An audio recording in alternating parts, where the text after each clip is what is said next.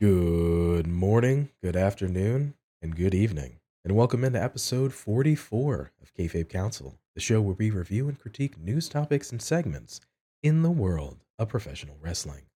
My name is Pretty Tony, and alongside me, as always, is the good man, TF Joker. Joker, what's the crack, brother? What's going on, man? Absolutely nothing. It's been the end of a long week. I don't know what this week has been, but it's been long. And it's just not the week before WrestleMania. So hopefully, this next week is super short so that we can get to WrestleMania weekend because that's all I care about right now. If you thought the week leading into WrestleMania was short, Oh no, I don't think. I'm hoping because I know that I have a lot of crap going on this week. Like in my personal stuff, I have a lot of stuff going on this week. So I just want it all to happen. I don't want any drama. I don't want anything else to happen. Just want it to go off so I don't have to do anything else. And then Mania. there's definitely a lot of things going on. Well, specifically, hopefully, things in your personal life go smoothly, as always, and for everybody watching and listening. But in terms of the wrestling sphere, hot diggity. I can't recall the tweet exactly, but Monday is Raw, then we have NXT, Dynamite, then we have Impact's got a thing, Ring of Honor, SmackDown, Rampage, the Hall of Fame, NXT Stand and Deliver, WrestleMania Night 1, WrestleMania Night One, 2, the night Raw two, Raw. Yep. after WrestleMania, delete as appropriate. Yep. Saw that tweet too. Yeah. It Uh, was the Ring of Honor pay per view on the Thursday as well. Like, it's got an awful lot of cool matches on it. And that, like, at the Thursday point, because I always see the Wednesday as sort of like the day that I'm like, there's nothing on here because, NXT doesn't exist. Um, I like have that like little break in my week, and then the Thursday is when everything just kind of hits. Thursday, Friday, Saturday, all day is going to be wrestling. Sunday, most of the day is going to be wrestling. Monday, I've got to wait until Tuesday because time zones suck and it's going to happen in America land. So I've got to wait until Tuesday for Raw. Yeah, it's this next the 5 days of wrestling is going to be fun. there's a lot going on. So hopefully, like you said, your life is accommodating with what's going on in the wrestling sphere. And you mentioned little controversies. Man, this week's been an interesting week for things people are bringing up and just all the shenanigans of various little posts and then deleting posts and little videos and such. But Joker, I'll have you know that I myself turned down $20 million from WWE because I love our show. I appreciate you. It was going to be a conflict of interest, but I'll have you know I turned down their $20 million offer from WWE to stay with the show. If that offer still stands, go and take that offer, PT. What the heck are you doing, my guy? I understand. It's okay. Not gonna lie, that 20 million that was a wee bit silly. Wee bit silly. Like the numbers are a wee bit skewed, my dear. But if that's what helps you sleep at night, that is all you needed to tell me, that that's just gonna make you help you sleep at night. Hey, the numbers don't lie and they spell disaster. Mm, okay, whatever you think. A lot of things going on, like we mentioned. Folks sending out messaging, sending out nomenclature, just spreading things that to varying degree are valid and maybe not so valid. People just trying to keep themselves relevant around a time when wrestling is the most relevant thing in the world. Like, we just talked about the biggest weekend for sports entertainment, and a lot of indie shows around that time get their shine as well because everyone is in town for the big event of Mania. And then, not soon after this, AEW has their own stuff. Like Ring of Honor has their stuff before that. Impact just have theirs. Like, these next couple of weeks are super big for the wrestling. And you have people out here just trying to make themselves relevant for things that happened months ago and kindly don't care about anymore because you're just not relevant, bud. And then you just kind of want to make everybody talk about you. It's like, sorry, I'm not going to say your name. I'll have you know I'll have you know that I am still relevant, sir and or madam sphere on Twitter and social media, that I'm still around, I'm still important, and you should care about me, insert wrestler name. So, it's all good. Folks are trying to keep up with the Sure. Joneses and stick around, like you said, the most important kind of weekend or one of the biggest weekends of the year for the industry and pro wrestling. So it is what it is. Lots of stuff going on, but for you, Joker, and for the fans watching and listening, hopefully your week goes smooth so you can enjoy the plethora and potentially oversaturation of wrestling that is this week. Oh, it's 100% just getting hooked into my veins, and I'm just going to be done for wrestling for like about a month. Yeah, 100%. Fair enough.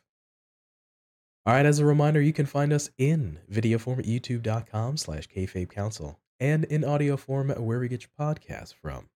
On this week's episode, we look at WWE builds to WrestleMania. And we have an announcement of some bonus content.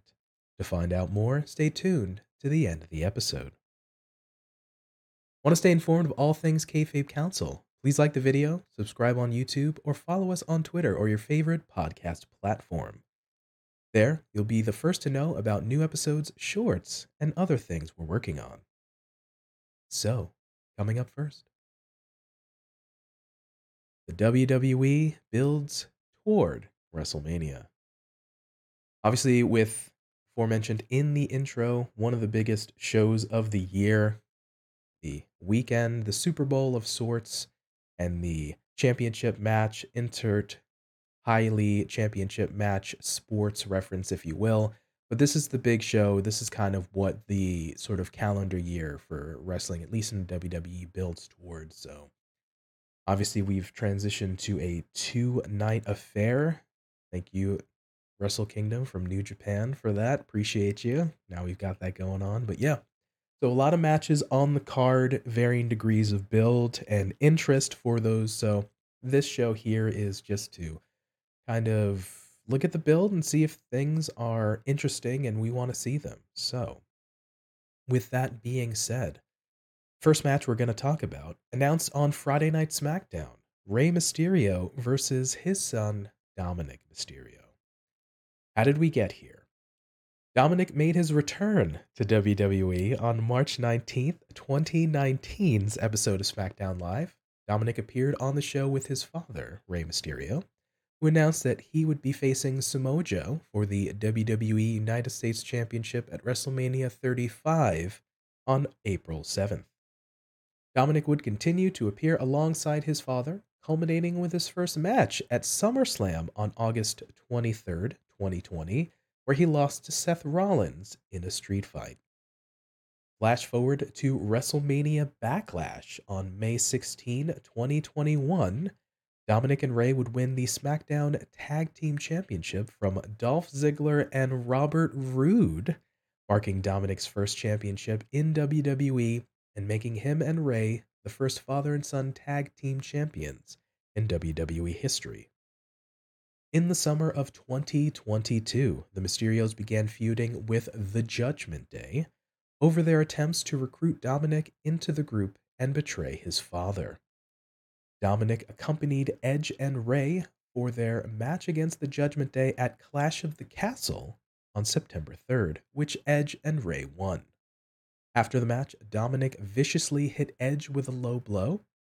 While Rey was begging for him to stop, Dominic hit his father with a clothesline and turned heel for the first time in his career. Dominic would continue to be antagonistic toward his father, including interfering in Rey's matches and numerous incidents in the Mysterios' home during Thanksgiving and Christmas. Finally, after numerous attempts to goad Ray into a match at WrestleMania, Ray would accept Dominic's offer after Dominic verbally ran down his sister and mother. So this one has been simmering on the pot for quite a while. We look at Dominic's turn at Clash at the Castle in September and has been simmering since with the match announced on this past week's episode of SmackDown. Joker, what do you think of the build? Is this something that you're interested in watching? Until last night, no, 100%. I did not care. And it's not because of any of that. It's because Ray was taking a page out of Thunder Rosa's book and just sandbagging the entire affair. Speculation. Let me add in speculation. He sandbagged this. Ray was a detriment to this build. Ray legitimately was a detriment to this build. I get it. The man doesn't want to fight his kid. Like, fair enough. Maybe it was WWE's fault for trying to push it so often, but I like outside of the bloodline stuff, Dom and the escapades of the Judgment Day has been some of the hottest stuff because it's funny, it's engaging, and it has some entertainment to it. It's World Wrestling Entertainment. It's WWE. There's sports entertainers. Dominic Mysterio is some of the best stuff on the show. Like, he is a heel character who knows how to wind people up, and sometimes he gets tripped over himself, which is fantastic to watch. It's like car crash TV, and his matches maybe aren't always the best, but I'm not there to watch his matches. I'm there to see how Rhea Ripley's gonna save him again because that's what she does. So this whole thing, it was just to me personally, I didn't think it was gonna happen. But then last night happened. And I was just like, oh, okay. Hmm. Gonna verbally run down the mom and sister, huh? Okay. Okay. Okay. What's gonna happen? And Ray comes along and clocks his son. There hasn't been a bigger pop since, actually, well, I know it sounds really recent, but the pop for Sammy and KO hugging, actually, I don't think was quite as big as the pop for when Ray smacked the taste out of Dom Dom's mouth because everybody wanted to see it.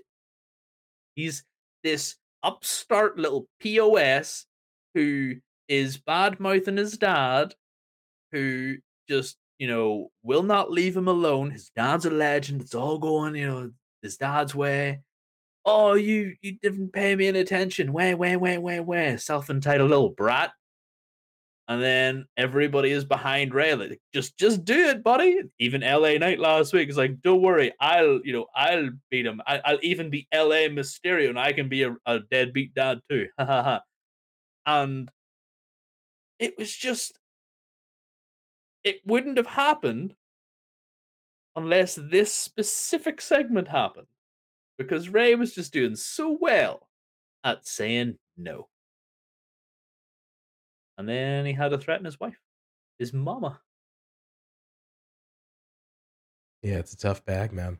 Makes me think of the tweet Ray sent out for WWE 13. Finally got the game, and I'm gonna defeat my Beat my son. kids. Yeah, so I think I'll beat my kids. there you go. Was the nomenclature, but we come full circle.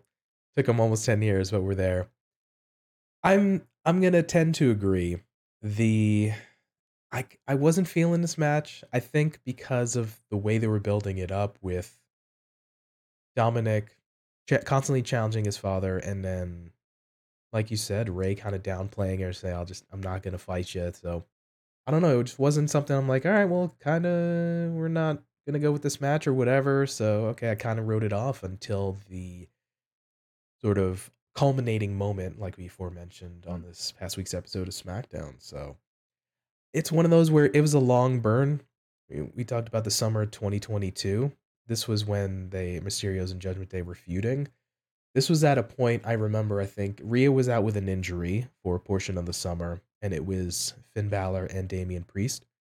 They those 2 had a tag match with Ray and Dominic, I think, like, on Main Event, which was like, "Wow, okay, this is kind of we've fallen there."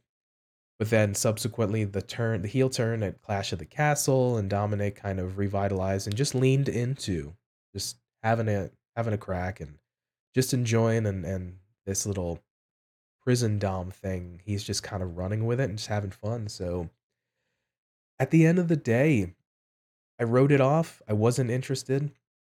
I think they made it a point to solidify it with the now he targeted his mom and called her a deadbeat mom, and that was too much for Ray. So now that was the piece.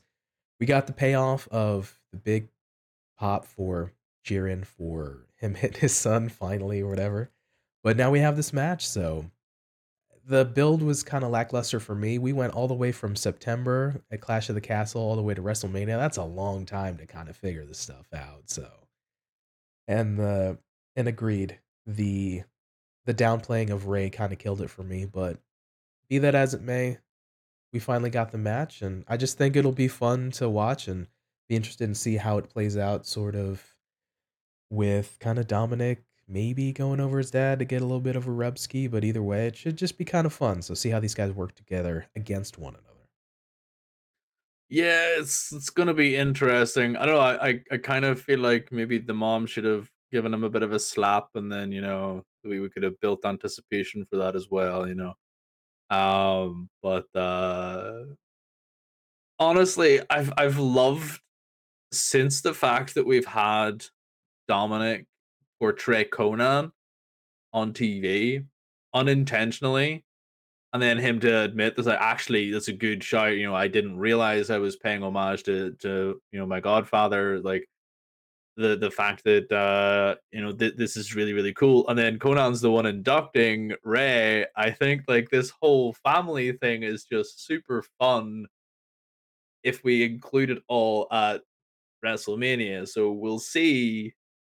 Conan whenever he's stood there with Ray on the stage because they usually do bring out Hall of Famer inductees, um, or family of, and they'll line them all up, and we'll see them there. And I wonder just how much they're going to make mention of the fact that Dominic's not there, and yeah, it's going to be funny. Like, honestly, it wasn't as interesting for me because I didn't think it was going to happen, like I said, and now that it is, it's suddenly just sort of like I'm in Dom Dom's corner because I love the kid. I think he is so funny and interesting, and he is just to watch him grow and get this match with his dad. I think is super fun.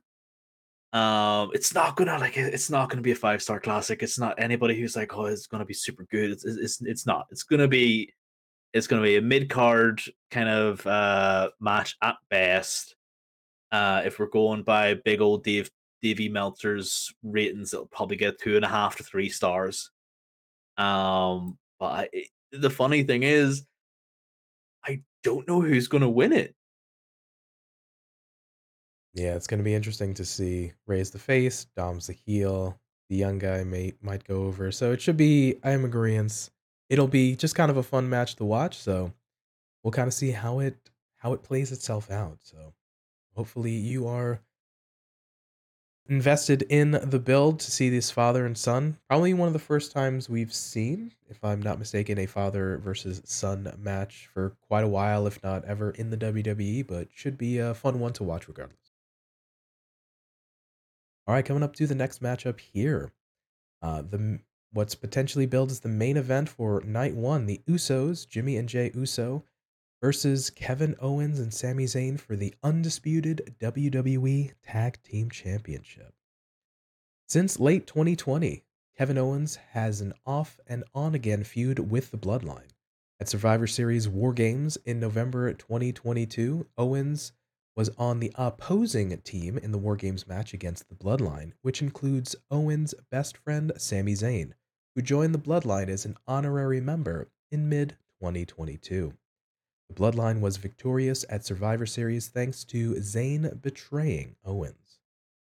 After Bloodline leader Roman Reigns defeated Owens at the 2023 Royal Rumble, Bloodline members the Usos and Solo Sikoa attacked Owens, while Zayn watched on in uncertainty. Reigns ordered Sami to attack Owens with a steel chair, but Zayn turned on Reigns and attacked him instead. Sami apologized to Jey Uso, who had become close with, only for Jimmy, Solo, and Roman to attack Sami as an emotionally distraught Jey left the ring as the rest of the bloodline continued the assault. This led to a match between Reigns and Sami at Elimination Chamber where Reigns won. But after the match, Owens prevented the bloodline, sans Jey, from further attacking Sami. On the following Raw, Sami said that despite their rough history, he and Owens would work together to take down the bloodline.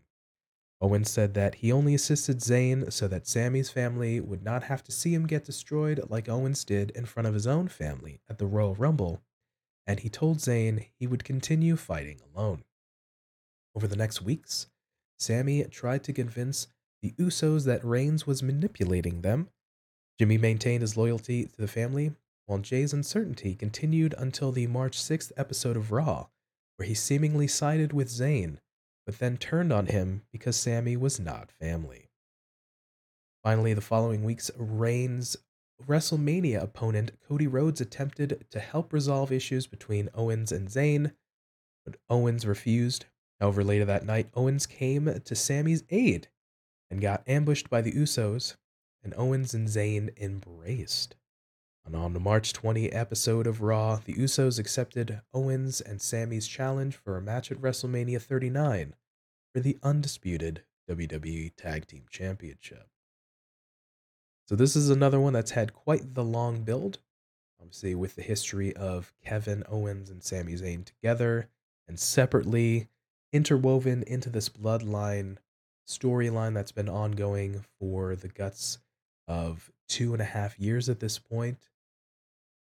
This one, which we'll discuss, is probably got a little bit deeper of a build up here. Joker, is this something you are looking forward to seeing? Yes, 100%. Like the entire build has been a lot of fun. Whereas we had Ray and Dom be a lot of fun, but then it kind of petered off as Ray was sort of sandbagging and not wanting to have the match.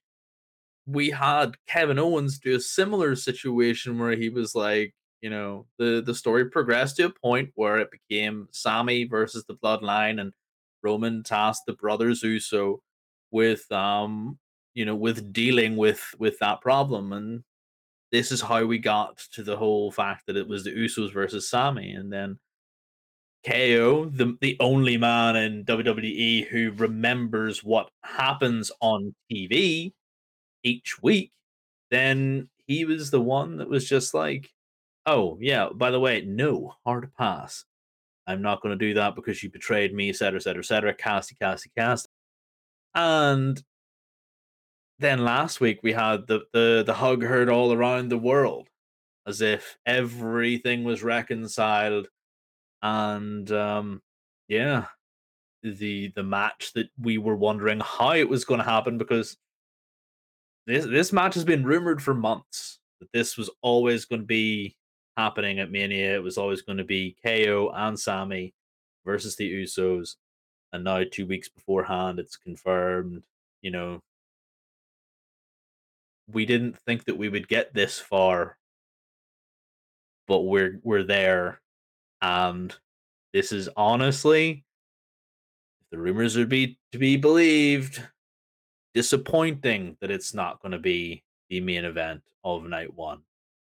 Um, I'm a wee bit annoyed it doesn't get pride of place because of the build, the storyline, the people involved. But it's still going to be a good match regardless. Agreed. Couple of good points there. I love Kevin's ability to stay with continuity and remember things and acknowledge things of all the pieces that happen, his history with Sammy, little things with Seth Rollins or Elias, all these different things. So kudos to that. Makes him stand out in a sea of folks that maybe we're not supposed to realize either watch the show or remember things. But kudos to Kevin for that. Honestly, yeah, this is one of the pieces that have been building, like we said, over the last couple of years with Kevin's on again, off again feud with the Bloodline Collective. But then also Sammy's play into it and their history, like we mentioned. So this is just a fun match, a lot of emotion, a lot of build up, a lot of investment from folks. We'll see kind of how this goes, whether or not it'll actually be the main event of a night one, perhaps, regardless of your different varying opinions. This is just going to be a match that I'm very much invested in. I want to see. I'm just gonna watch. I don't care what the sort of outcome is. I just because the build has put in so much work that I definitely want to see this match, and it's one of the marquee pieces that I'm just Jones to see. 100% the same. Like it's just one of those things that it's part of an ongoing story that's been going on for a long, long time. Mania is supposed to be the culmination of the wrestling year, the beginning of a new one. You know, you have your big build storylines pay off at Mania. This is going to be a match that it should be the main event for one reason and one reason only. Anything after it is not going to be good enough. So sorry, everybody, after this match, if it's not main event, you ain't gonna get what you want. This is just gonna fall on deaf ears on anything else. Sammy, KO, Usos, they're gonna tear the house down.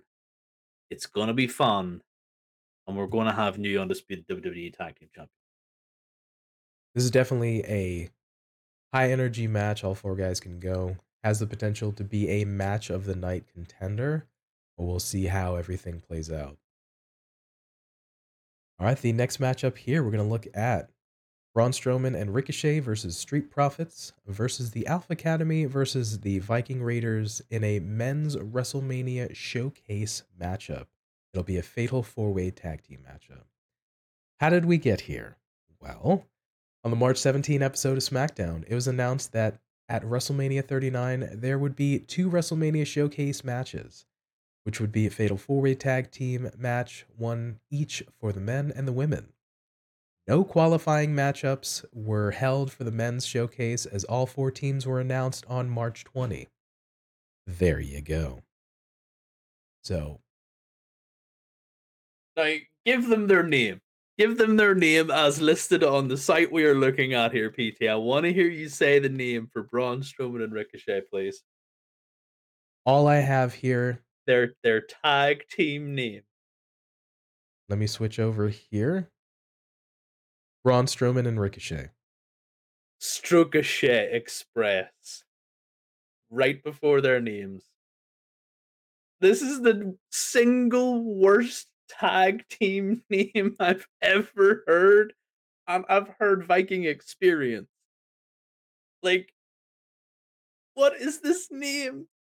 There's I there was a promo with the Street Profits and Braun Strowman and Ricochet on SmackDown, and they were like, "You guys think you're a tag team?" And I'm like, I mean, technically they are. They now have a tag team name. It's terrible, but it still now exists out in the world." And they've just kind of put Strowman and Ricochet into a car crash and seen what happens to the names. I don't care. Like, this is just one of those things to put tag teams onto the, and this is the problem we have with lack of titles. With lack of titles to fight for, you now have to have a reason to put your teams and your other stars onto the event. So we have to make a showcase. So now we have to just pick the four most used teams together and then get them to fight it out. The build is non existent. The match has some really good people in there. Personally, I'm looking really, really forward to seeing Ricochet, Montez, Chad Gable all in the ring. And Montez Ford showed that at Elimination Chamber, he was a huge star. So I can't wait to see him show up and show out. Chad Gable had that banger of a match against Cody Rhodes the other week. And then we have Ricochet, who just I just love Ricochet. I think he's just super, super fun to watch. And then you have everybody else who, while not slouches, just aren't sort of on my radar in terms of explosive amazingness. So it's going to be a fun match. It's not going to be a great match. I don't even know what way to call it because there's no stakes, but probably the Street Profits. Fair point. There's no build. Hey, we're just gonna have, and this is what troubles me. This is good. This is focused as a showcase match, which means that we're just putting, for this instance, four teams together that are not the Usos, and we don't have New Day. So these are, if I'm not mistaken, and no disrespect, actually probably the only other tag teams in the company sans for the Good Brothers and Legato, and a couple of the others, Hit Row, a few of the others, but there's no stake. There's no, the winner gets a title shot. There's nothing here for them to fight for. It's just a showcase. So in isolation, it's gonna be probably just another fun match to watch for the folks that you mentioned as well, and the other big beefy boys that are gonna slap some meat together, a la Big E. But yeah, there's no build, there's nothing. Just it is what it is. It's no disrespect to any of these guys, but the build let the fans down on this one. I don't know if the build let the fans down. Like I just don't think the fans are going to be let down by a match that was put together specifically for the event. I think WWE let the fans down in general by keeping all the belts on select few people, having no stakes then for these matches is what let the match down more than the fans down, in my opinion. Yeah, just like I said, watch it in isolation, but kind of not much more other to this match going on. All right, the next matchup here is the next showcase matchup for the women: Liv Morgan and Raquel Rodriguez versus Natalia and Shotzi versus Ronda Rousey and Shayna Baszler versus the fourth team, which is presumed to be Chelsea Green teaming up with Carmella, or if she's not ready, Piper Niven. And this is the another fatal four-way tag team match for the showcase here. The aforementioned SmackDown on March 17, they announced two showcase matches. So, which began on that night on March 17, Liv Morgan and Raquel Rodriguez qualified by beating Tegan Knox and Emma. And then the following week, Natalya and Shotzi qualified by beating Xia Li and Lacey Evans. But after that same match, Ronda Rousey and Shayna Baszler were added, bypassing any sort of qualifying match because Ronda Rousey. So, like aforementioned, kind of notes, wash, rinse, repeat. Not too much build. We're gonna have a tag team matchup for the women here. Three teams announced. There really aren't a tag teams in the women's division. It's a couple of singles competitors teamed up, and we've seen a different iteration of the combination of the different female superstars. So I don't know. It's one of those, not too much build, and they gave a little bit extra with some qualifying matches. But what are your thoughts on this one, Joker? Mm.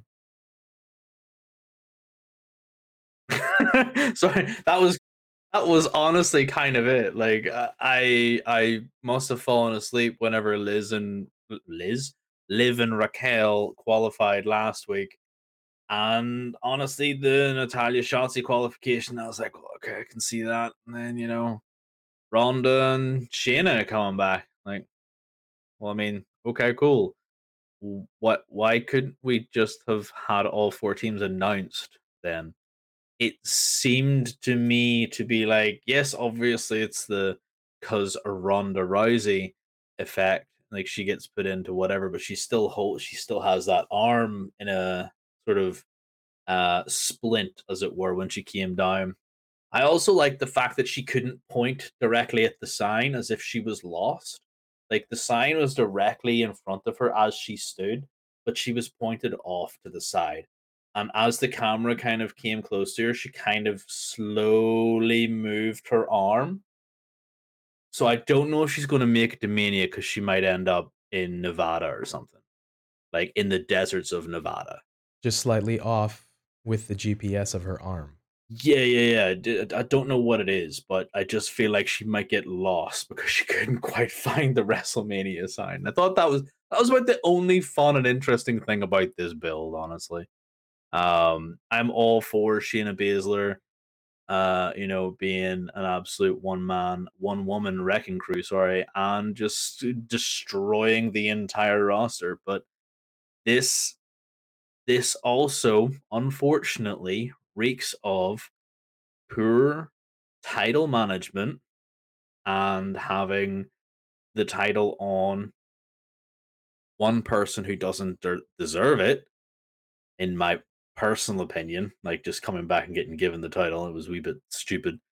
And Bianca, who isn't here and has a match against Asuka, and she's already beaten everybody on the roster.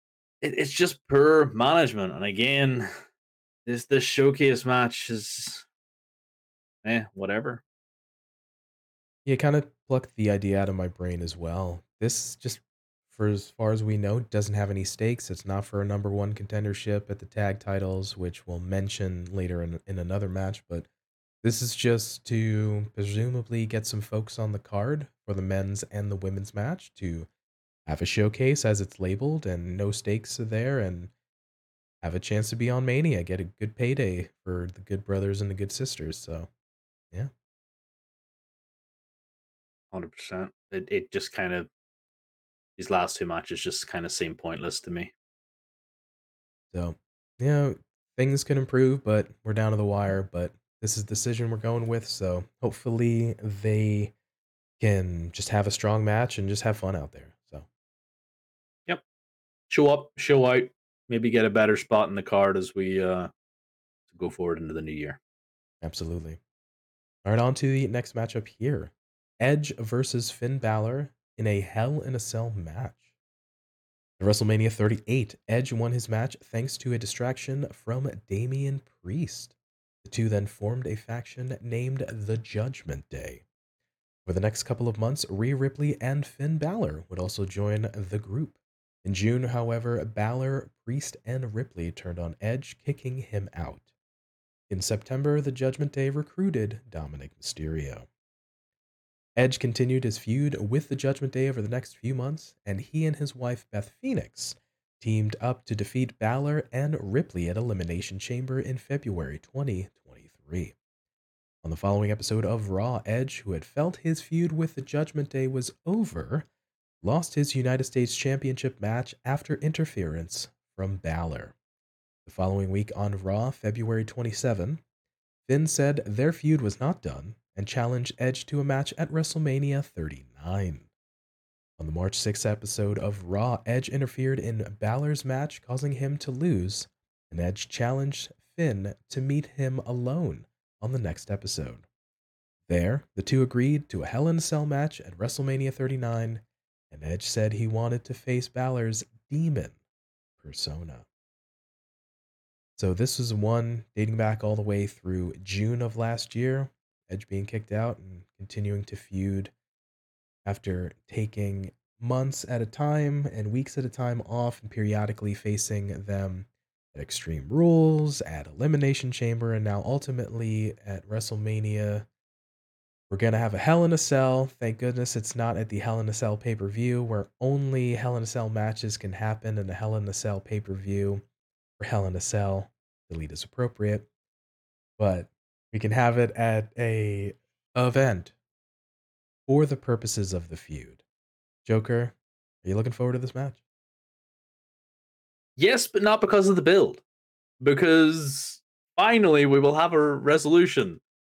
I think Edge kind of said that it's going to be the devil versus the demon. I didn't know MJF was going to be in this match, but if that's the way it's going to be, then it's going to be Finn Balor's old body guy who tested the demon paint for him, versus the guy who now wears it full time. So, it was if you know, you know. That is the thing that we're going for there. Um, I love Edge. I love Finn Balor. You and I are both big Finn fans. Fergal Prince, the David man, whatever you want to call him. Been a while since we've seen the demon. I'm a big fan of the demon pomp and circumstance, the entrance, the actual indestructible nature of the character, not this sort of joke that falls off the top turnbuckle. Again, if you know, you know. It just to me, I'm hoping that this isn't just lip service and that we get this character coming back.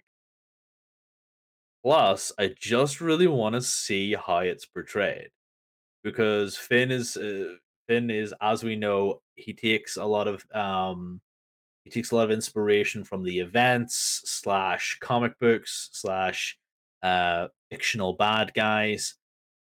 Who is he going to kind of dress the demon as? My personal favorite was always the Jack the Ripper, the Moria, the Dr. Jekyll kind of thing with the top hat, and like that was my personal favorite. Um, so that's going to be really really cool. Then we've got the Edge man himself, who in recent years plays up to his acting chops, and he might try and get into a character himself. Whether we sort of see Brood Edge come back yet again, that'll be pretty fun.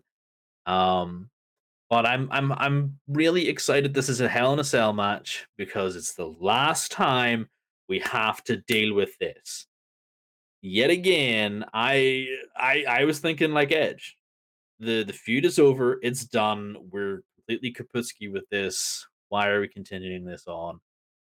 And it's because neither of these guys can go after a mid card title like the IC or the US, while the top title is engaged by one guy. On, you know, both titles are engaged by one guy. So again, no real point to having this match, but it's going to be a good match all the same. Like you mentioned, I'm a big fan of some Edge, even bigger fan of Mr. Fergal Devitt, the Prince himself, and Balor. This is gonna be fun too. We know Finn can go. It's gonna be fun and it's a nice change of pace to see the demon coming back. Always enjoyed the character you mentioned. Yeah, the nice Jack the Ripper kind of homage there with that, like the Texas Chainsaw Massacre ode when they were in that Dallas, Texas for one of the WrestleManias for the NXT takeovers. But yeah, it's always going to be fun to kind of see how they trot it out. And I joked about it a little bit in the intro to this match, but in the build, but the Hell in a Cell match, it's cool just to see where it makes sense to have a match kind of be in there for the purposes of like a build and a feud, as opposed to it's October and because the name of the pay per view, we should have that match. So with no build or no nonsense. So be that as it may, yeah, it's just gonna be a fun match. I felt like how do we figure out how to maybe have another match? And okay, just let's have it at WrestleMania and let's bring out the Fiend. So excuse me, the Demon versus the Brood type of deal. So no spoilers for what we're gonna talk about later. But be that as it may, yeah, just be a solid match. I have to ask, Joker, are you excited to see them continue their feud after WrestleMania? Hit you. No, no, we're not doing this. We're not doing a Seth Rollins, Cody Rhodes. We're going to have this feud right up to the point at which somebody pops a peck and we have to get one of them off TV. Like, let's just Why did you put that energy out into the world, PT? Now that's going to happen. I'm going to point to you and be like, this is all your fault. I mean, we've already had it enough. I just, no. I want this to be the final nail in the coffin of Edge and his feud with the Judgment Day. I think Finn should win personally. Big stage, the passing of Edge to Finn on this big stage. It would do more for Finn and everybody involved with him to get this victory, and then Edge can just be like, "Look, yes, I lost," etc., etc., etc. I would then like to see Mr. Balor get built up to be a credible threat for titles. You alluded to it here. This is WrestleMania being a good pivot point. Where we go and what we do after here can help. Like we said, it's sometimes known as a end of the year piece for WrestleMania, sort of a refresh. We start the calendar year of wrestling kind of again, things of such. So we'll see after this match is finished where these guys go. And maybe that's title shots, maybe that's a build, obviously a feud with somebody else, or Lord knows if they're going to continue to feud going forward. But I'm Jones to see this match, and likewise you are too, Joker. Mhm.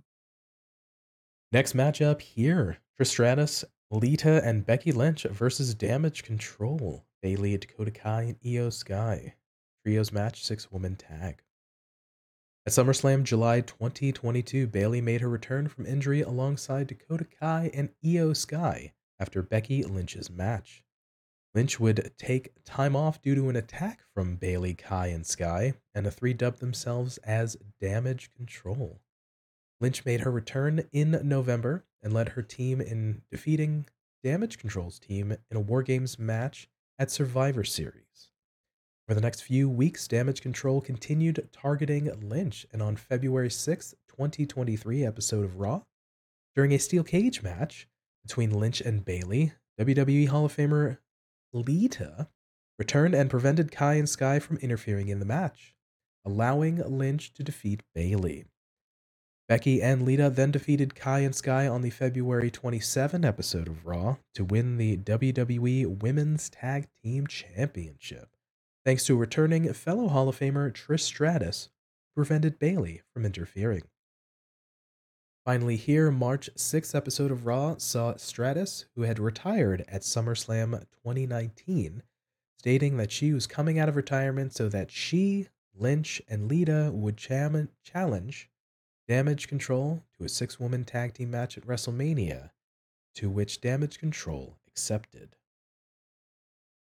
So once again, this one dates back all the way to SummerSlam of last year, with the return of Bayley and in the inclusion of Dakota Kai and Io Sky into their faction of Damage Control. Off and on feud with Becky Lynch, sprinkled in with some matches against Bianca Belair, but we've seen the inclusion of Lita and Trish Stratus into this.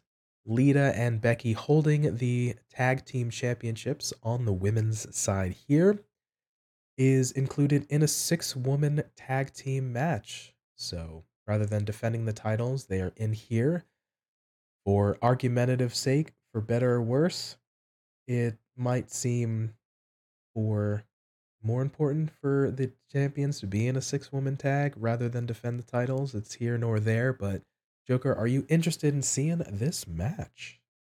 No, I'm interested in what happens afterwards, but not this much in particular. No, um, I didn't think the build was particularly good. I thought that the build has been pretty meh the entire time. Um, there was a few weeks ago now where Bailey made mention of Becky's husband Seth in a promo, and it there would have been more intrigue had that gone anywhere for the two ladies to have a one-on-one blow off um kind of match if they had of played that up, but we had Lita and Becky beat Kai and Sky, Dakota Kai, Io Sky for the tag titles. Now, Dakota Kai and Io Sky are already two-time women's champions because they don't know what to do with the tag titles for the women. They keep giving them to somebody else. I think it was Asuka Alexa Bliss. and Alexa Bliss that took them off them for like A week. 4 days. Yeah, a week. So that was pointless. If the tag titles were up for grabs here, I would have said that you know that Lynch and Lita would lose because it would just make more sense.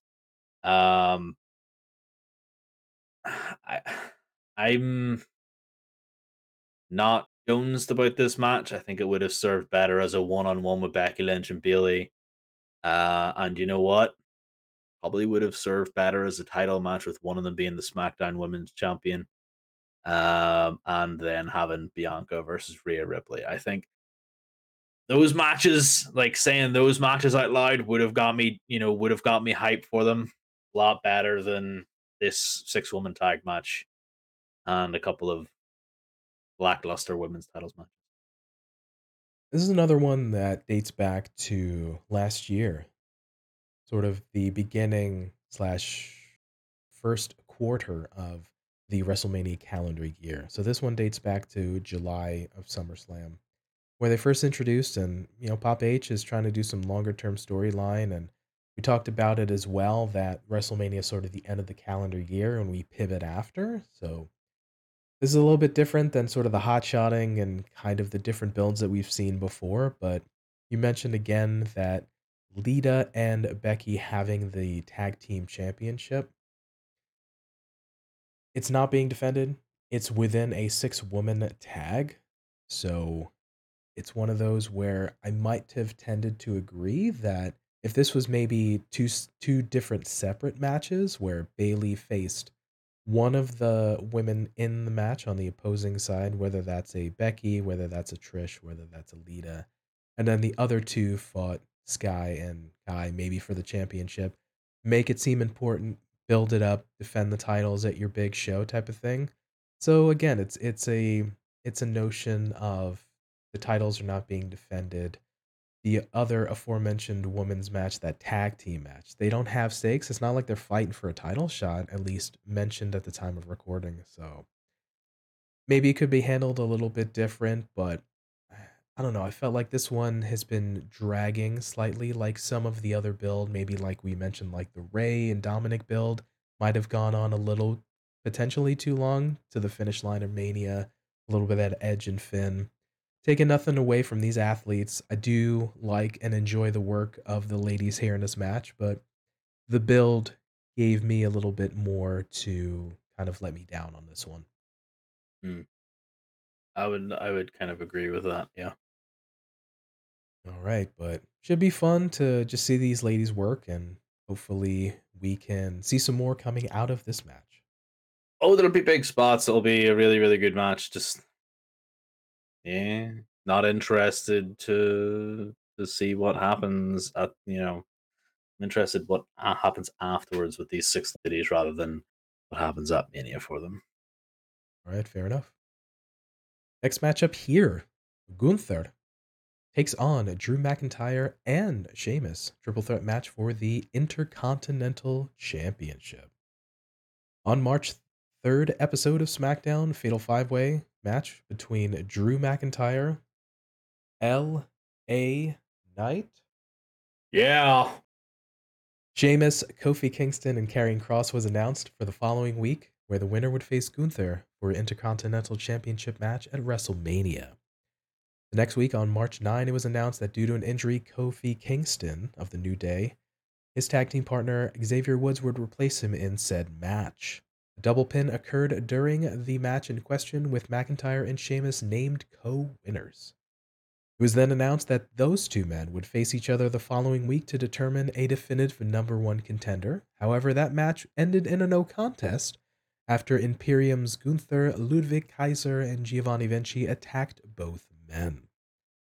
WWE official Adam Pearce then decided that Gunther would defend the championship against both McIntyre and Sheamus in a triple threat match at WrestleMania 39. Here we are. So, this is another one that we kind of stumbled a little bit in figuring out how we got there, but the end result, the finish line, that we're going to have Gunther, Drew, and Shamo just beating seven shades out of each other here. The build was a little muddy, but I'm okay with the end result. What about you, Joker?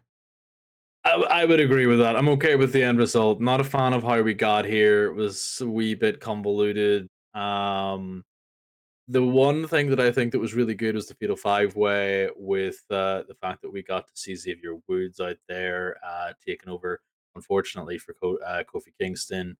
It was great to see that man get some singles run, put on a fantastic show.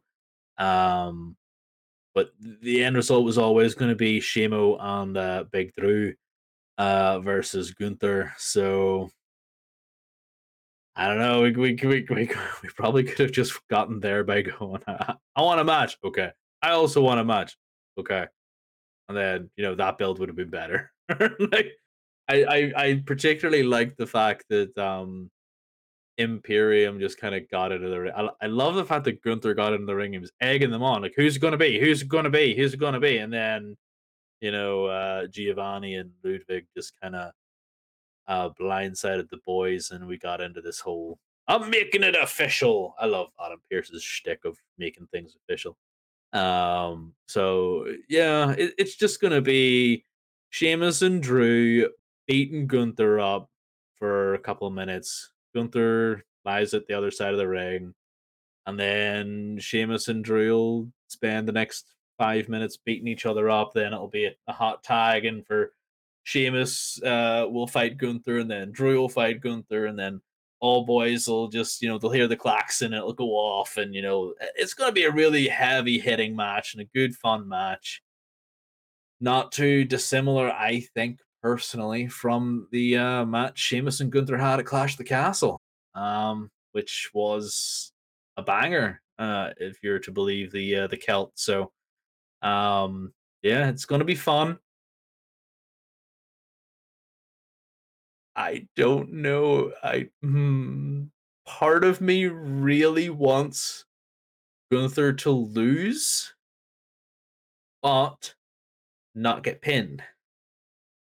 I really want Sheamus to pin Drew for the title, to win the title, and for Gunther to be so annoyed, and then to do whatever they need to do after that.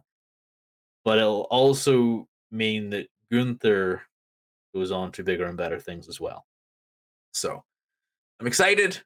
I'm probably again more excited for what happens at the end slash after for these three guys. But like you said, the build was muddy. Got there in the end. Yeah, a lot going on with that. It makes sense as Gunther being the heel, a little bit out of character to just go in the ring and kind of goat both men. Who's it going to be? What's it going to be? And ultimately, as a heel, for his teammates to attack them. But the other notion of Adam Pearce, given it sucks, we've seen the authority figure played into the ground. He's taken a bit of backseat, so I like this little different presentation. He's like, you wanted a challenger, but you got involved and you made this happen, so it's gonna be both of these guys facing you. So agreed. Like we mentioned before, a little bit of muddied the path to get there, but the destination is solid. So I'm in agreement. Excited to see this match. It's gonna be hard hitting, lots of chops, lots of just stiff looking shots, and I am here for it. Oh yes, I cannot wait to see pictures of these guys afterwards. Because if you saw pictures of Sheamus and Gunther after Clash of the Castle, it was just raw red chests, and these three men love their chops. So it's just gonna be, if Eddie Kingston was in there as well, this would be the who had the best chops, in terms of today's professional wrestling. Um, just would have been chop fiesta, so fun. So yeah, I can't wait to see that. Yeah, potential of a match of the night contender for this one as well. Mhm. Next matchup here, Brock Lesnar will take on Omos with MVP. On February 20th episode of Raw, Omos and his manager MVP addressed the match between Brock Lesnar and Bobby Lashley from Elimination Chamber. MVP called Lesnar a coward and claimed that Lesnar intentionally disqualified himself because Lesnar knew he could not break Lashley's Hurt Lock submission. MVP then invited Lesnar to Raw the following week to accept Omos's challenge for a match at WrestleMania 39. That episode, after MVP sold him on the match, Lesnar accepted. This one, simple build. Omos made the challenge. MVP talked Lesnar into accepting. Another shade of Big E, two big beefy boys slapping meat. This one's just going to be an interesting one.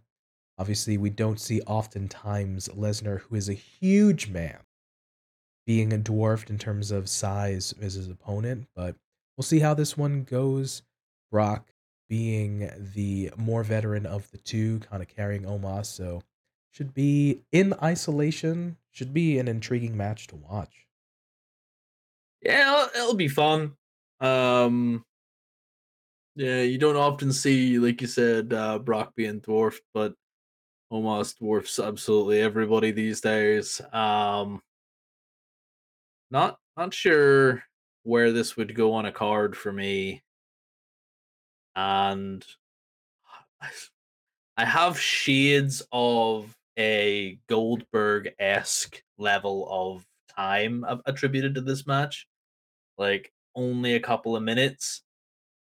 Um, I don't think we're going to see anything new here, but we're going to see something fun. So it'll be fun. It's all like the only thing that I really want from this match is I want Brock to come down to the ring in a tractor because nothing has beat that entrance for me since what was it, SummerSlam last year or whatever it was. Like just him with the tractor with the forks at the front lifting up that ring with Roman and stuff.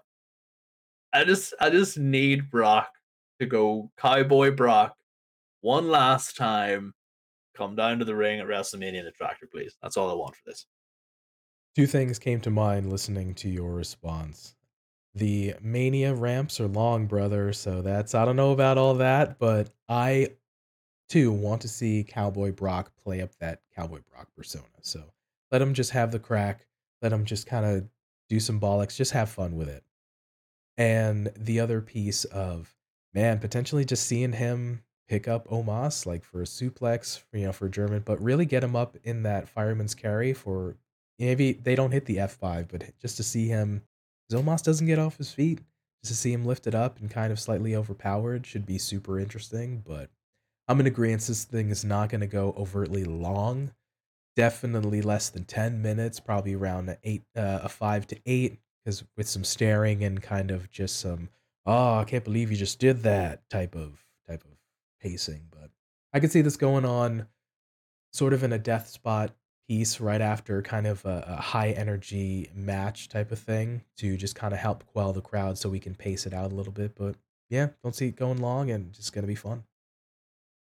Yeah, 100%. I now that you mention that, I'll probably go on before the Edge versus Finn Balor or before the triple threat match for the IC title. Something like that Yeah, seems to be like it might be the best spot for it. But that's just a couple minutes of good fun. absolutely agreed. So, Cowboy Brock, let's go. All right, next matchup here, Bianca Belair versus Asuka for the Raw Women's Championship. Due to the Women's Royal Rumble match winner, Rhea Ripley choosing to fight for the Women's SmackDown Championship, an Elimination Chamber match was scheduled for the Eponius event to determine Belair's challenger for the Raw Women's Championship at WrestleMania 39. Asuka won said match by defeating Carmella, Liv Morgan, Natalia, Nikki Cross, and Raquel Rodriguez. So this was the other side of the women's championship match. Asuka won the chamber. always fun. And we've seen sort of a slow filler kind of gap in between her winning the championship, now knowing she would face Bianca, to kind of weird stuff with kind of taking the title, kind of having fun against Bianca. They had a random tag team match, your standard fare leading into WrestleMania. The opponents team up, as I think mentioned by a commentator and or pundits as well. But I think sans the build up, I always like to watch me some Asuka because she's fun, high intensity, can have some fun during a match, and Bianca's super athletic. So even though we've seen this matchup numerous times throughout the summer and fall of 2022, we gave some space, and it's going to be a fun match regardless because these two women can go. Yeah, we've seen this match plenty of times. We'll see it again. It'll happen again after this. But you can't exactly say it's going to be boring. These two competitors are going to be absolute standout. The reason she is called EST is because she is, the roughest, the toughest, the strongest, the best. She is a really, really good champion, but does she win at Mania? She is the second coming of John Cena, so I would say probably, but I just don't know if I don't know what to do with the Raw Women's title, PT, and I'm glad that I'm not in that position because, as far as I'm aware, Bianca is or was previous the last wee while competing in competitions for physique and whatnot. And absolutely fair play to her because even by the standards of athlete for wrestlers and sports entertainers, she has one of the best physiques in the game. She looks fantastic. And I saw tweets of her for her competition prep and stuff, and she was looking absolutely amazing at that. To do that and then to come to Mania, like she's obviously having to do an awful lot of changing in technique and training and stuff. And then she's gonna just come in and beat Asuka. Where does she go after that? She's still in the same problem of she's beaten everybody.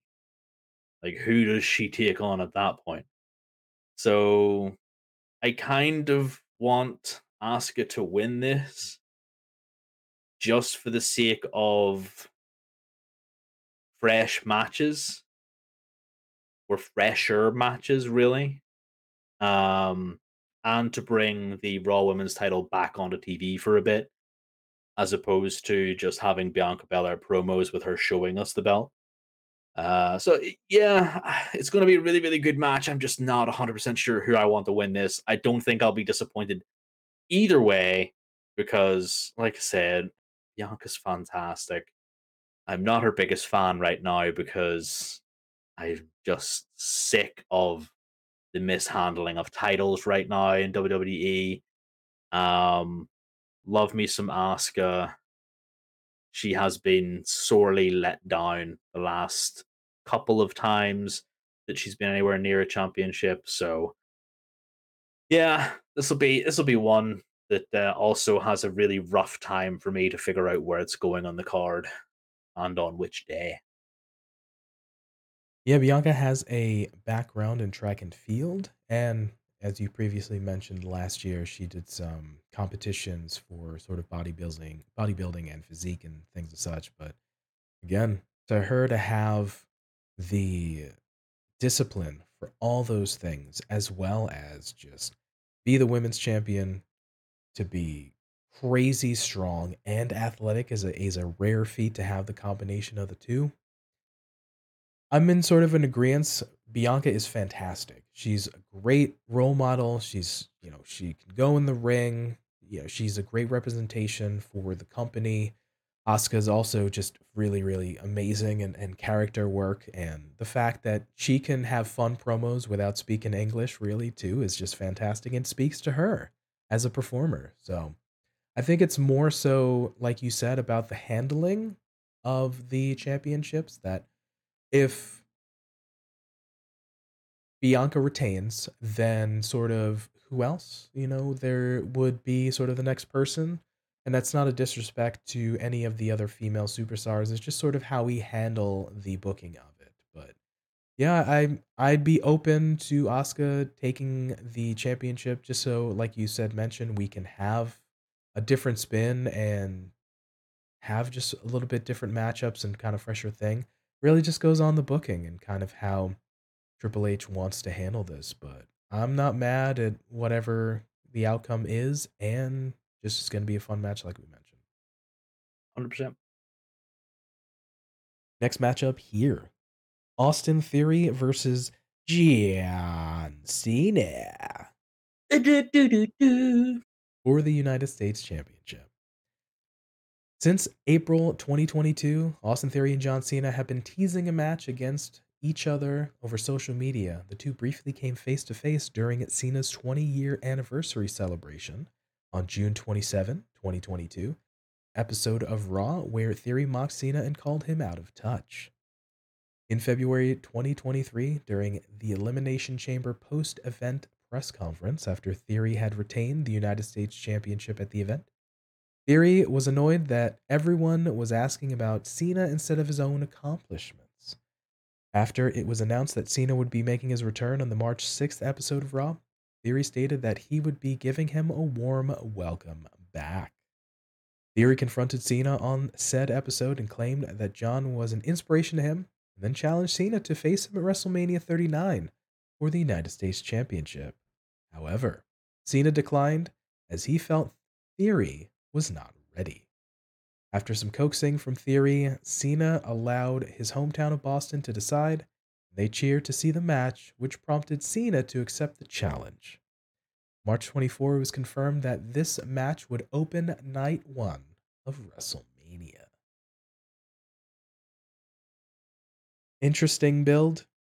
Like this one goes back again, shades of last year and into here where we're cementing it. So interesting that see some similarities, and folks have mentioned they see a little bit of John Cena and Austin Theory. Obviously, guys got a great physique. Can we see a little bit of early John Cena with the just really good body guy is improving on the mic, is improving in the ring, and that's not to say that he was bad before, but he's trying to put it all together. He's feeling a little bit more comfortable now that he's sort of out of the selfie character and the himbo character that he sort of had before. But John Cena, always kind of going to be a marquee matchup on a WrestleMania. How do you see this one? Are you interested, and how do you see this one playing out? I'm interested in this. I like Austin Theory. I said a while ago, I've said it several times. We need to get Austin Theory away from the selfie character. And once we do, we're going to have a really good heel on our hands. He showed me the chops that I was impressed with his ability and his skill on the microphone. I thought he was pretty good. And honestly, this build just reminds me of when John Cena sort of kind of goaded The Rock into accepting his challenges as well. Like it's just one of those things. It's not unique to the way a returning star um is brought on to one of these big events, especially whenever you think of the US title, you think of John Cena because it was his first major title, say major. It was his first title in the company and he made it synonymous with him and his open challenge and all this here. So everybody loves John Cena now that he is infrequent. He will be the first one to say, nobody loved him whenever he was there. 'Cause everybody was just always booing the man. Um, but it's safe to say that Austin Theory versus John Cena will be a fun match, and it'll get John Cena back in time, back home in time for his nap because he's old. With this one starting off night 1 of WrestleMania. Intriguing marketing ploy to let them know you wanna tune in early on night 1 because this is gonna be the John Cena match that you wanna see if you're Hmm. excited to see him. Get the folks in there, don't let them trickle in. They need to be there for match 1 in the arena, the stadium, and for you watching at home on the pay-per-views, so Yeah, it's a definite get in your seats kind of mentality. I definitely see that. Yeah. yeah. So from a marketing ploy, I can make sense. And this is another one of a more of a veteran presence facing off against a younger guy. We already talked about the Ray and Dominic thing to an extent, the Lesnar and Omos. Now we're seeing it with Austin and John here, where the more veteran talent can help elevate the younger guy and give him a bit of a rub ski. So I'm not mad at it. It was an interesting build, and like they said, John's gonna hit his 5 moves of doom and see. Austin Theory obviously has a great physique and is surprisingly athletic in case you're not familiar with his work. But yeah, this should just be another fun one, and I mean it kind of makes sense of who's kind of gonna go over. Uh, but yeah, we'll see how everything plays out.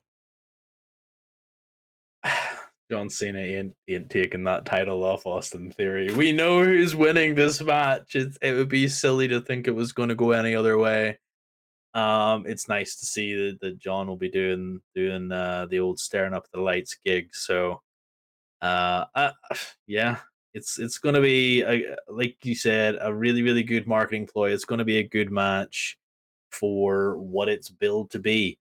It's a John Cena match. It's gonna have the 5 moves of doom. It's gonna have Austin Theory probably copying the 5 moves of doom to raucous boos for the rally for John Cena to do them yet again.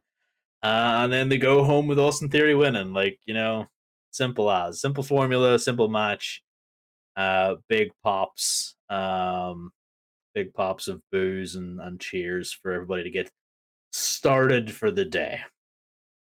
Should be a fun one just to watch, so for sure. Next matchup here, Seth Rollins versus Logan Paul. At 2023 Royal Rumble, Logan Paul, who had been out with an injury since Crown Jewel in November 2022, made a surprise return as an entrance in the men's Royal Rumble match and eliminated Seth Rollins. Following this, Rollins began bad-mouthing Paul in interviews, stating that he did not want Paul to be in WWE. At Elimination Chamber during the titular match, Paul snuck into the chamber and attacked Rollins, costing him the United States Championship. Paul accepted Rollins' invitation to appear on the March 6th episode of Raw, where Seth wanted to fight only for Paul to decline and state that he would not fight for free, and hinted that they could fight at WrestleMania 39. WrestleMania host The Miz then claimed that he could make that match official, and it was later confirmed. On his Impulsive podcast, Paul stated that the match would be happening on night 1 of WrestleMania. It's a very divisive individual there, Logan Paul. I could go, we and many folks could go on for days about his lightning bolt personality, but like be that as it may, I'm not hugely familiar with his stuff. Not the hugest fan of the guy because of things as well, but super athletic individual. He's playing up his heel character that seems to make sense and he feels a little bit more comfortable with. Seth Rollins is a beast. Everyone knows about his track record, so this could be potentially another candidate for a match of the night here, just as we mentioned on night 1. So, Joker, your thoughts? I was going to ask you there, like, what's not to love about Logan Paul's shining personality?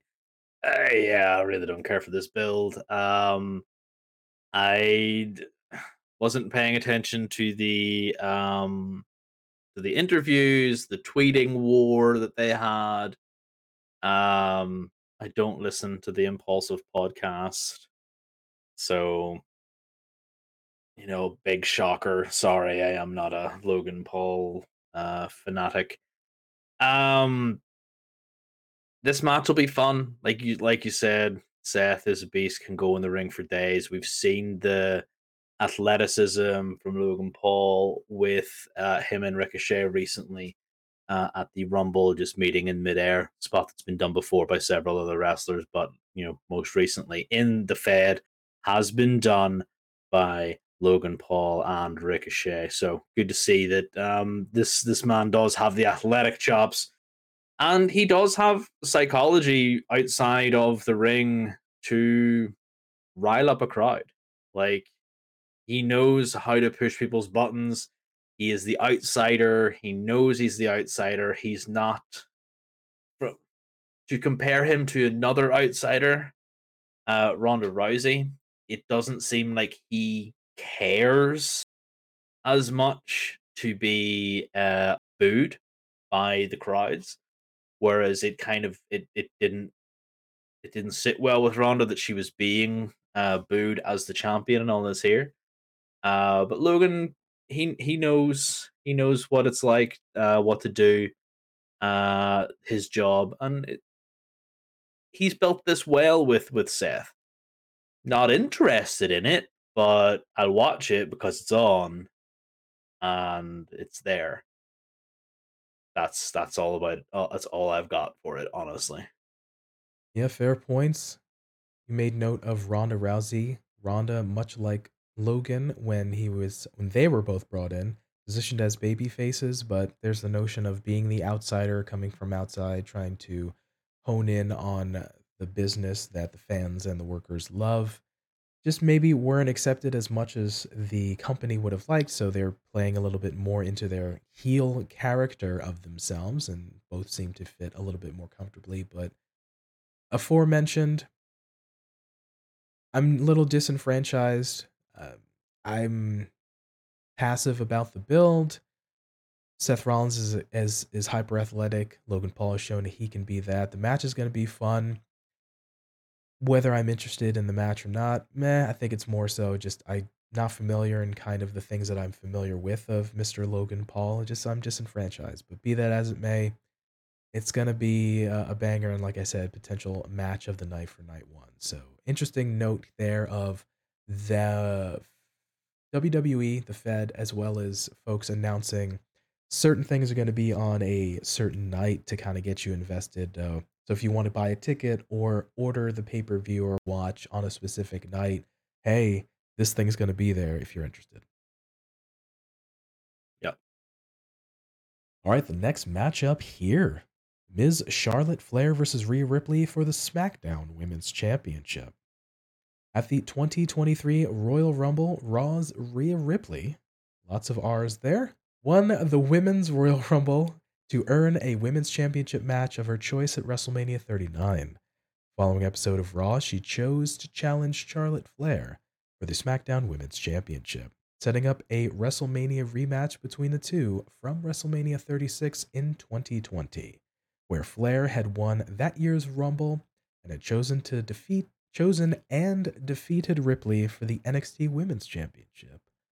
Of note, this subsequently marks the first women's WrestleMania rematch to happen at a WrestleMania. So this one, Charlotte always being a standout. This is now multiple times that Charlotte has walked into Mania as the SmackDown Women's Champion, amongst other being a champion regardless, but it was nice and simple build. Rhea won the Rumble, wants to face Charlotte again, now going over to SmackDown to avenge that loss from 2020, like we mentioned. So, two very strong, hyper athletic women should be an interesting matchup to watch. Joker, what are your thoughts? This is gonna be an awfully long match for Rhea Ripley to win it. Like, legitimately, I don't know how to feel about this match because I only care about Rhea Ripley and her involvement in it. I don't care for Charlotte Flair. her tenure as champion for these last few months has been weak. It is completely pointless. When she came back and took the title, I laughed because I was like, "Are you serious?" It's like I know a lot of people who are going to hate this decision. I was like, "Is she going to hold that to Mania?" And then lo and behold, Rhea wins, and she decides she wants a challenge for Charlotte's title, and I'm like, okay. And then Charlotte did this weird promo on last night's SmackDown where she said, it wasn't nepotism that got her to where she is. And I wonder if eye rolling makes a loud enough sound for people to hear because I don't think she understands what nepotism is. Because if she did, she would understand that nepotism got her exactly where she is. It's people who will influence for family and friends. Because she is a family member of the guy who's making the booking decision, like she is the daughter of, one of his busy mates, Mr. Ric Flair, she got to where she is. Like, there's no point in saying that she is a fantastic athlete because she is. Like 100% she's a fantastic athlete, but I don't think you can stand there on your 2 feet and say nepotism didn't get me to where I am. Like, no, Charlotte, it got you exactly where you are. It was a terrible promo and just further solidified the fact that everybody just wanted to kind of scratch their heads and go, is she really the champion right now? I don't understand what's going on. So this will be 15 minutes, maybe, and I'll be counting down until that 1, 2, 3 for Rhea and her to get her victory over Charlotte at Mania, and then for Charlotte to be inexplicably injured and come back at let's say Survivor Series and take the Raw Women's title from, let's say, Io Sky. Let's just put it on her so that Charlotte Flair can take it off her. Interesting. Not the hugest Charlotte Flair fan myself, but you brought up the notion of the nepotism thing. Her Charlotte bring with promos, to be fair, she feels probably or seems to feel a little bit more comfortable as a heel. And Mm, this sort of run with the title, it's one of those where I think she's meant to be a baby face, but, like, mhm, she kind of cuts these, like, heelish things and then tries to smile and smirk type of thing, so you get that little bit of, like, Randy Orton, "I'm the same exact character, I carry myself exactly the same," or that Triple H thing, it just depends on who I'm fighting that determines mhm. whether I'm a heel or face. Yeah, yeah, yeah. I'll say this very briefly again. Like I said, I'm not the hugest, Charlotte Flair fan, but the idea of nepotism, like, in isolation, the being a family member of a thing can help you get in the door. 100% agreed to that point. By that proxy, David Flair, Rick's son, should have been the greatest multiple time world champion as well if you're using the same exact logic. So, taking nothing away from Charlotte, having being the daughter of Rick absolutely probably helped her, get there and kinda get a job and things as such. I wouldn't say potentially otherwise, it's all speculation, of course, but she puts in work. She's one of the more exciting and one of the just the women's wrestlers that can go. That is why I said she was a good athlete. Yeah, That is 100% why I said she was a good athlete. yeah. But nepotism 100% played a part to where she is right now. No one can come back after 8 months of being injured and then get a title. Like, bruh. I'll continue and finish my point here by saying that I think the nature of her being a Charlotte Flair being Rick's daughter as a marketing thing to have her, she mentioned she's 14-time champion to help play up that angle with that, I think also plays into it. So the combination of her just being super marketable, being a strong wrestler in the ring, having that piece can help play into the factor. So little column A, little column B, maybe it's not one slice of all of the cake from one piece, but I'm not disagreeing with you. And I'm weirdly defending Charlotte, who, like I said, not the hugest fan of, but there's elements in play by that piece. David should be the greatest wrestler. Rick's son, Oh, I David don't Flair, disagree. type of thing. But And I'll just add this in, and this is the whole reason why I dislike this thing. The whole reason I dislike this, and it's gotten me because like I'm not a huge Charlotte Flair fan, nor do I really care. But the fact that she mentioned this at around the time rumors are flying that due to backstage politics, heavy air quotes here, these wee rabbit ears, heavy air quotes, backstage politics means that Charlotte Flair and Rhea Ripley will end night one. That is the current situation. That's the main event for night one. Charlotte Flair versus Rhea Ripley. Due to backstage, like that's the one comment. Due to backstage politics, the current plan is, and then now whether or not that's the finalized plan, we are yet to see. We can only see that by whenever the finalized notes are all out. But for her to mention that in a promo, she could have just ignored it, and I wouldn't have cared, PT. But for her to state that one word and then go on and say, like, I did this all on my own. No, you lie. Do not lie. I'm not stupid, Charlotte. I know you're fantastic, but you did not get there just because you're good. Plenty of other people are really, really good and got to where they are despite being hated by management. Charlotte being a true heel, bringing up that lightning rod of a divisive comment and word as well. But yeah, it's one of those where she's playing it up and then smiled right after into the camera, into the crowd. But that notwithstanding, we get back on topic and wind down here. Charlotte and Rhea they're just gonna go at each other, and yeah, it should be just a hard fought matchup. Mommy to win. There you go. All right, and the final match we'll cover here today, the main event, the one that you're looking for, number one in your program, number one in your hearts. Roman Reigns takes on Cody Rhodes for the undisputed WWE Universal Championship.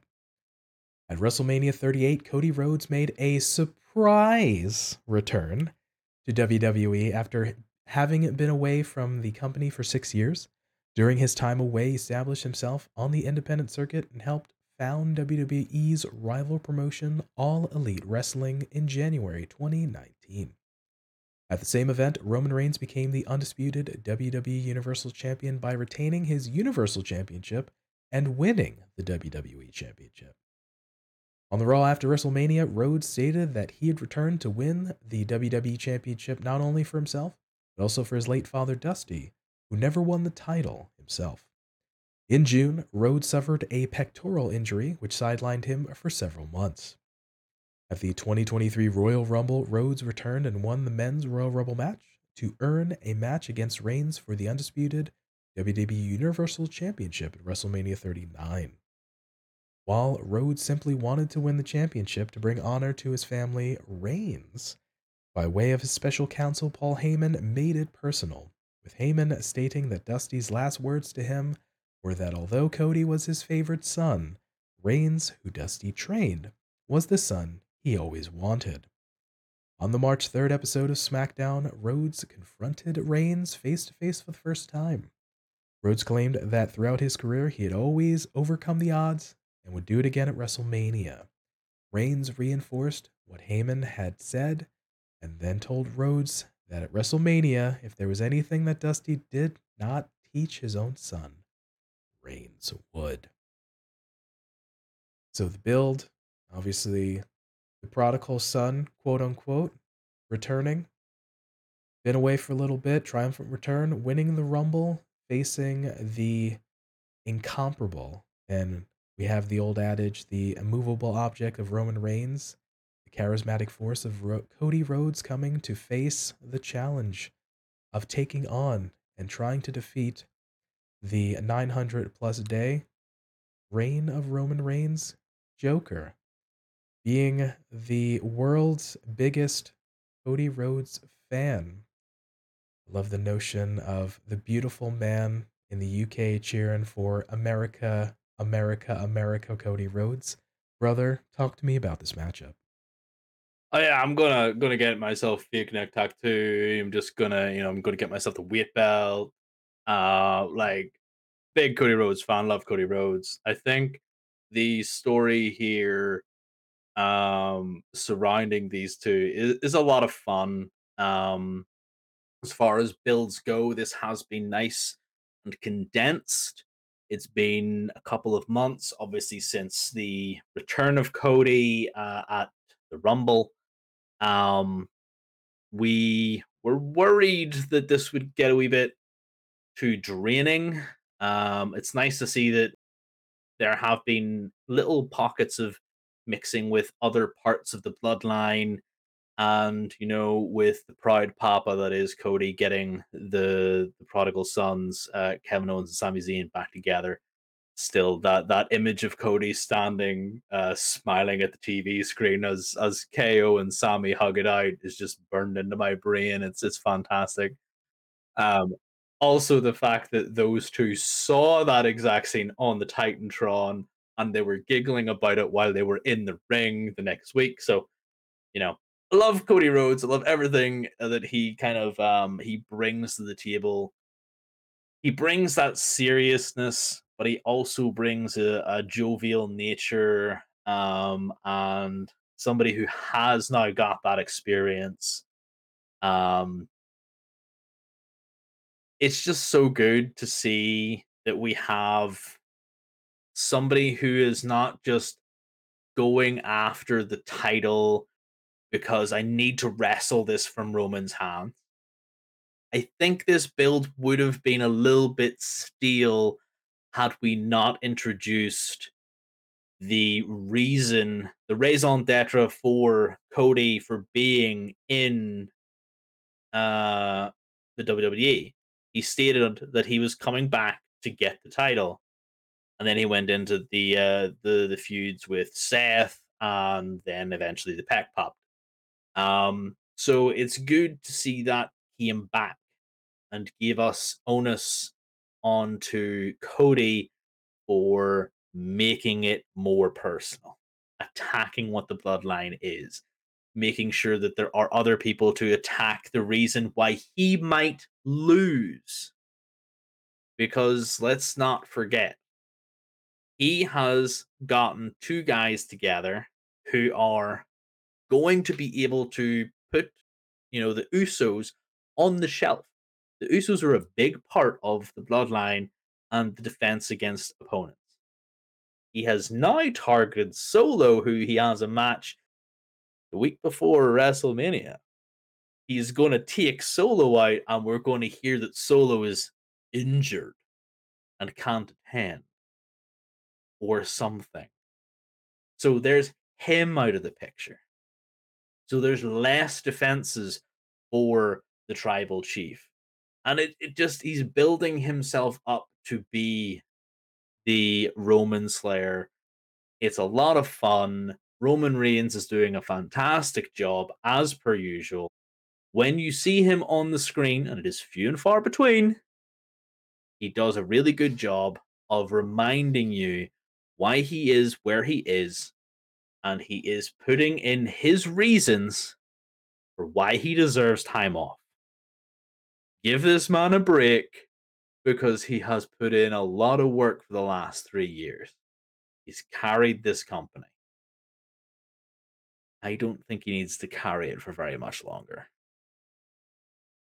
Like we mentioned in previous episodes, we were concerned about how the build would be handled, if it would drag on, if it would be sort of bish-bosh or kind of wishy-washy, but they've done a good job of hitting on some mile markers, the promo with Heyman, then finally building towards the face-to-face with Roman, intersplicing with some of the other bloodline adjacent storylines, so felt like it's paced well. I had some of my reservations, but this is another one where folks are interested. It's probably one of the more of a couple matches that were actually built and have deep kind of ties, and the WWE, the Fed, is actually concentrating on trying to put effort into making you want to see this match and advertise it as such. So fair play to them. This is going to be obviously the main event of looks like night two for sure. The last match is going to go on. So I have to throw this question to you, my good sir.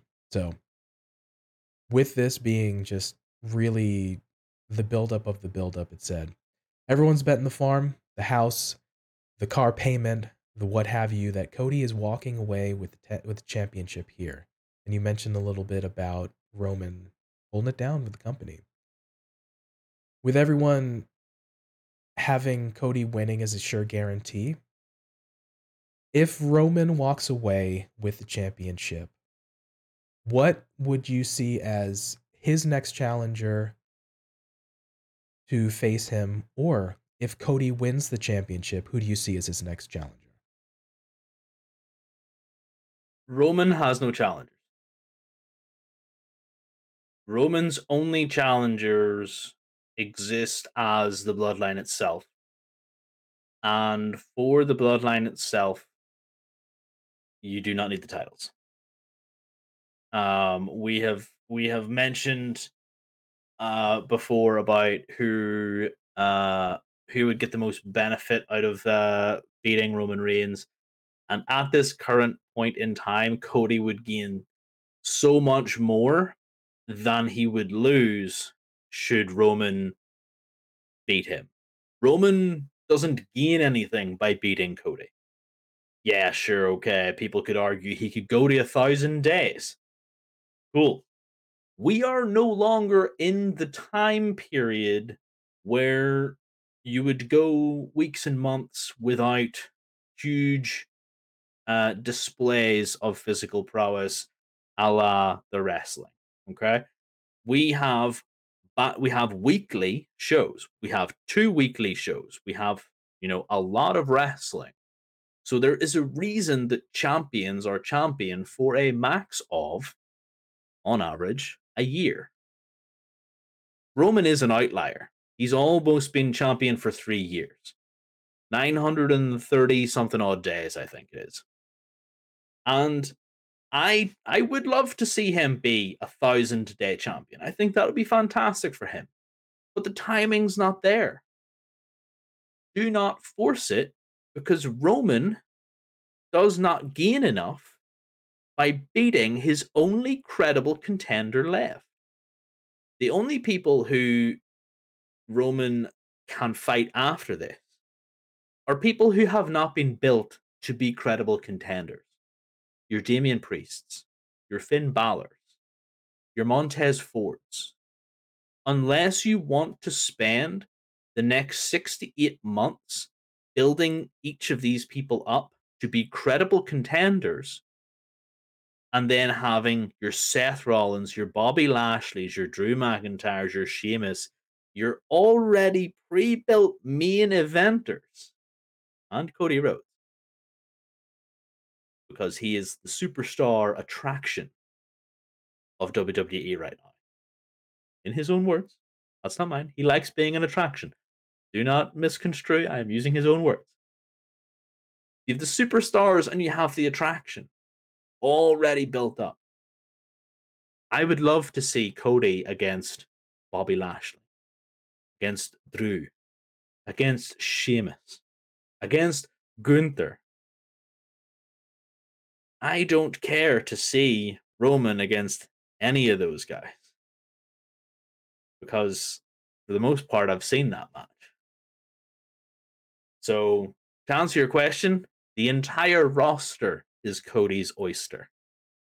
And for Roman, he gets time off anyway while we wait for Montez Ford to come and beat him, or for Damian Priest, or for Dominic Mysterio. So I just feel like the upside for the company is better with Cody winning, with for the fans as well. The fact that we get a whole plethora of new matches. Because don't forget, Cody has faced Seth Rollins, Seth Rollins, Seth Rollins, Seth Rollins, Chad Gable, and I think that's it. And he's about to face Solo Sikoa. He has been back for almost a year, and he has fought 3 to 4 people. Ludwig Kaiser on SmackDown. Oh, sorry, Ludwig Kaiser. There's 4 people. No, wait, is that 3 people? That's 3 people. Seth Rollins 4 times ish, Chad Gable, and Ludwig Kaiser, and he's going to fight Solo Sikoa. So there's 4 people in 1 year. Technically, Roman has fought more in that 1 year, but Cody was out for 8 months. So take from that what you will. Upside's better with Cody. Let's just pull the trigger. Let's just have something new, and have the bloodline implosion doesn't require a title. Very interesting notions, very argumentative on the internet wrestling community and on social media. I can understand the argument for both sides, but it kind of makes sense just to do kind of what makes the most sense for the company going forward. Like I had mentioned, everyone's betting the farm, the house, the car payment, all the things on Mr. Rody Codes, American roller coaster himself, to win the championship at WrestleMania. So we'll see how it goes. Just be careful. I do not condone personally, nor we here at Kayfabe Council condone gambling, but watch it for what you will, and let's see how it plays out. And everybody just enjoys singing Cody's theme tune after he wins. Whoa, whoa, whoa. Whoa. All right, so those were our thoughts on the build to all the WrestleMania matchups and what we think is going to happen and all the feels that we feel like it's going to be for a long and interesting series of nights and just some good matchups we're looking forward to.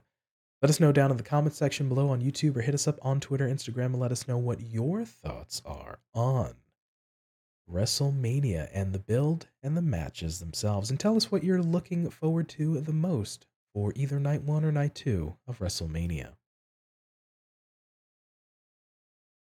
All right, coming up to the aforementioned big announcement, like we said we would share with you earlier in the episode. Guess who's back? Back again. Kayfabe Council's back. Telling friends. That's right. We are coming back with another live stream. We're going to sim some matches for WrestleMania and WWE 2K23. This one is going to be happening this coming Wednesday, March 29th. It'll happen at 8 p.m. UK time, 3 p.m. Eastern, 12 p.m. Pacific. So come join us. It's going to be super informal. We're just going to be simming some matches, just having fun, kind of watching, just chatting with you folks. And we hope that you would join us to have some bollocks and watch some crack in WWE 2K23. Joker, which match are you going to look forward to see whatever bollocks is going to happen in this video game? Cody Rhodes versus Roman Reigns. We're going to have to sim that match. Naturally. I might even want us to sim that match several times until I get the result that I want.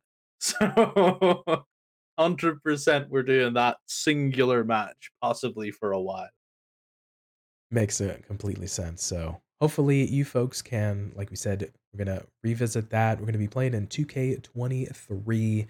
Join us on, like I said, this coming Wednesday, March 29, 8 p.m. UK time, 3 p.m. Eastern, 12 p.m. Pacific. We hope to see you there. All right, that about wraps it up for us. A little bit of a long one, Joker. Ultimately, are you looking forward to WrestleMania? Yeah, I always whenever it comes to Mania, like the season grips me, and it's like, oh, there could be some cool stuff going on. Like last year, whenever there was that real big secret that Seth Rollins is going to fight somebody, and nobody knew who it was, even though for months we all knew who it was going to be, and I was like, still surprised when the Cody Vader made its WrestleMania debut, and wrestling had more than one royal family played, and I was just like, oh my goodness, it's happening. And it was just like this here on the screen, just shaking my fists and being really really excited. I was back to being a kid again, so it's what Mania is for me. Like I get to be a kid again for a weekend, and then whenever I'm disappointed, I get to be a grumpy old man. So yeah, I've got the best of both worlds. Took it right out of my brain. Best of both worlds. I'm gonna keep obviously like myself. I'm excited for the big show. They try to put out all the stops, Was Paul and White coming back? oh, well begs to be seen. But it's a nice thing in the wrestling community, like we mentioned, that folks really rally around WrestleMania, obviously with WWE, and a lot of companies and fans just will put on independent shows in and around the Los Angeles area where the WrestleMania is taking place and kind of just make a big weekend of it and a big week for show. So there's a lot of wrestling to consume. It's going to be a lot to take in. Pace yourselves, make sure you get some rest, drink some water, make sure you're taking care of yourself as well. I'll leave it one kind of last final thought. I want to keep my expectations kind of tempered, but for Mr. Cody Rhodes, I want to see, and we joked about it in our Discord chat earlier. I want to see a big entrance. I want to see Cody Vader. I want to see him take nods from Apollo Creed and Rocky 3 and do the whole rigmarole. You know, I want to see big, grandiose American flags, America, oh yeah. I want to see a Jeffin bald eagle, okay, during his entrance. That's the only thing I want at a WrestleMania. Want to come with this new tattoo where it's just the bald eagle on his chest, the American flag on his back. Like, that's it. Just that. 100 is that a pop at the guy who hasn't seen Rocky 3 yet? Ooh, perhaps he wouldn't get that reference, but He wouldn't get that reference. He hasn't seen hopefully that. said person would enjoy it nonetheless. Maybe, I don't know. But yeah, like I said, I'll keep my expectations tempered, but I want a big America entrance from Cody. Yeah, I think that would appease me as well, actually. All right, fair enough. So with that, for TF Joker. I've seen Rocky 3. Ooh, hopefully many of you folks have as well. And for me, Pretty Tony, we thank you for your time and letting us be a part of your day. And remember, be good to yourself, be good to each other, and we will catch you next time. Peace.